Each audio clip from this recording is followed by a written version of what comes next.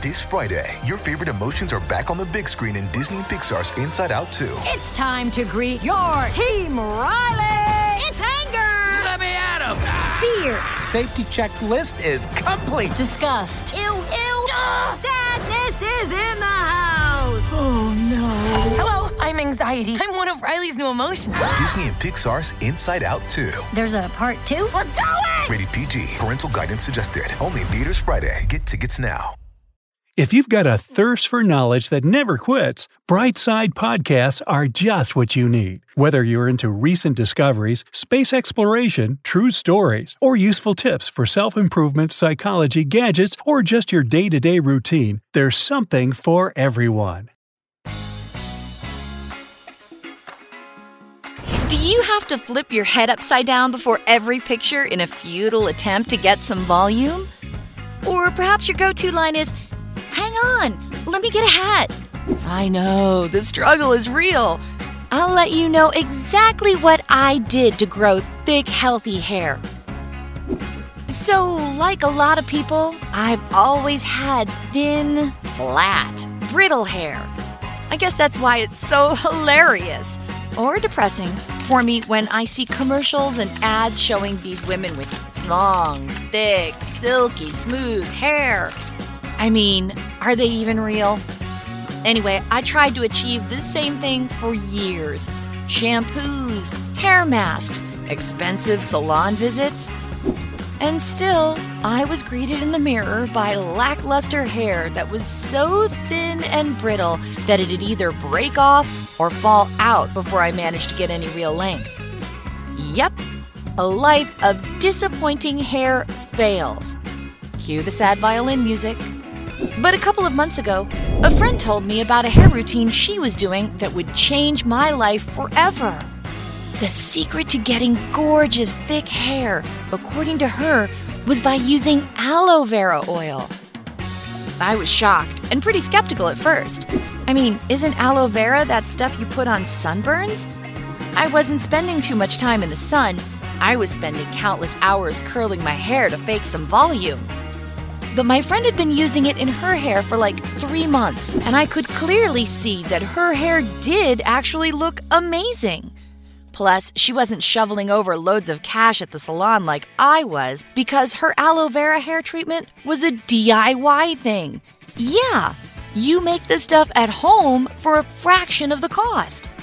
Well, I figured it was worth a shot, but I did want to do my own research first. Hey, like I said, I'm a skeptic. All the articles I read online did say that aloe vera is really great for hair growth.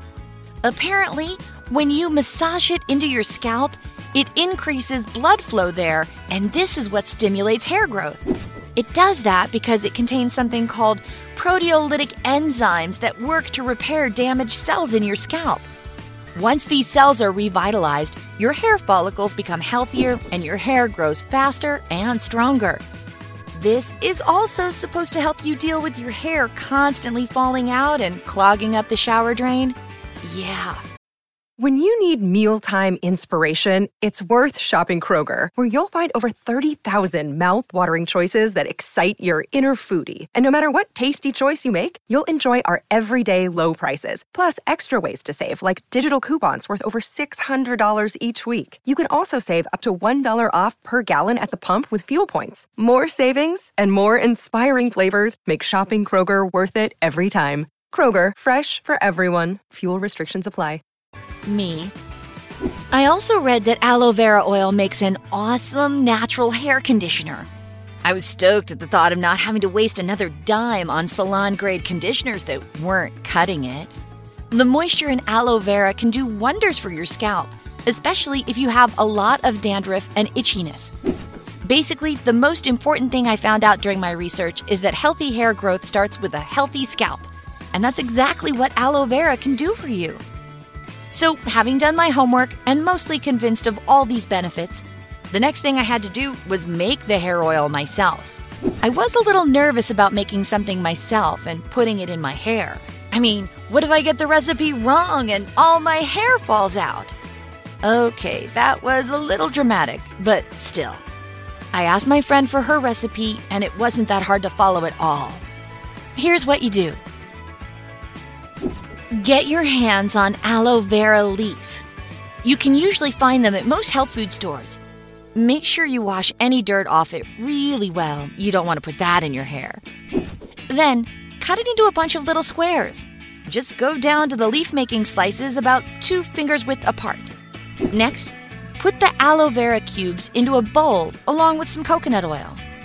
Heat it all up together by placing this bowl into a pot of hot water. You don't want to put the oil directly on the stove because the heat would be too strong. That's why you need the water. Kind of like when you melt chocolate on the stovetop. Stir everything periodically so that the coconut oil and the aloe vera juice get all mixed up nice and even. Do this for a few minutes.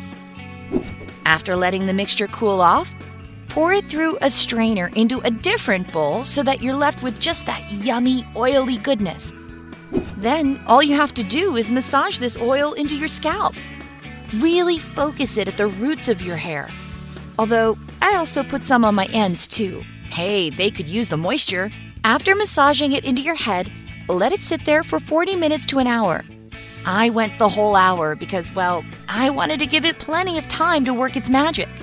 Once it's done stewing in your hair, you can just hop in the shower and wash the oil out with your regular shampoo. Just make sure it's not a super strong shampoo. You don't want it to be too harsh on your hair. And if it's easier, you can leave the oil mixture in your hair overnight and wash it out in the morning. I'd just recommend using a shower cap to save your pillowcases.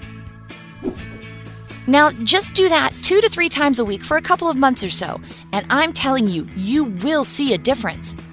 At around day 45, my hair was definitely shinier and thicker. And just after the 3-month mark, like day 95, my hair was visibly longer. I'm talking a lot longer. It's easily growing 2 times faster than it used to.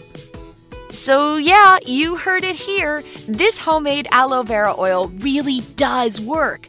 And that got me thinking, what other at-home treatments like this can you do to boost hair growth and get it looking healthier? And thus began another marathon of online researching. I'll just touch on the other DIY methods I tried on my hair. Avocado, olive oil, egg whites, and mayonnaise are all great ingredients for hair masks. And delicious sandwiches, just saying. In addition to these natural hair masks and oils, there are some other things you can avoid doing to keep your hair looking radiant and healthy.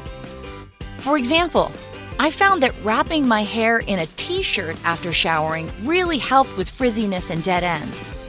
Definitely don't aggressively rub your hair with a towel.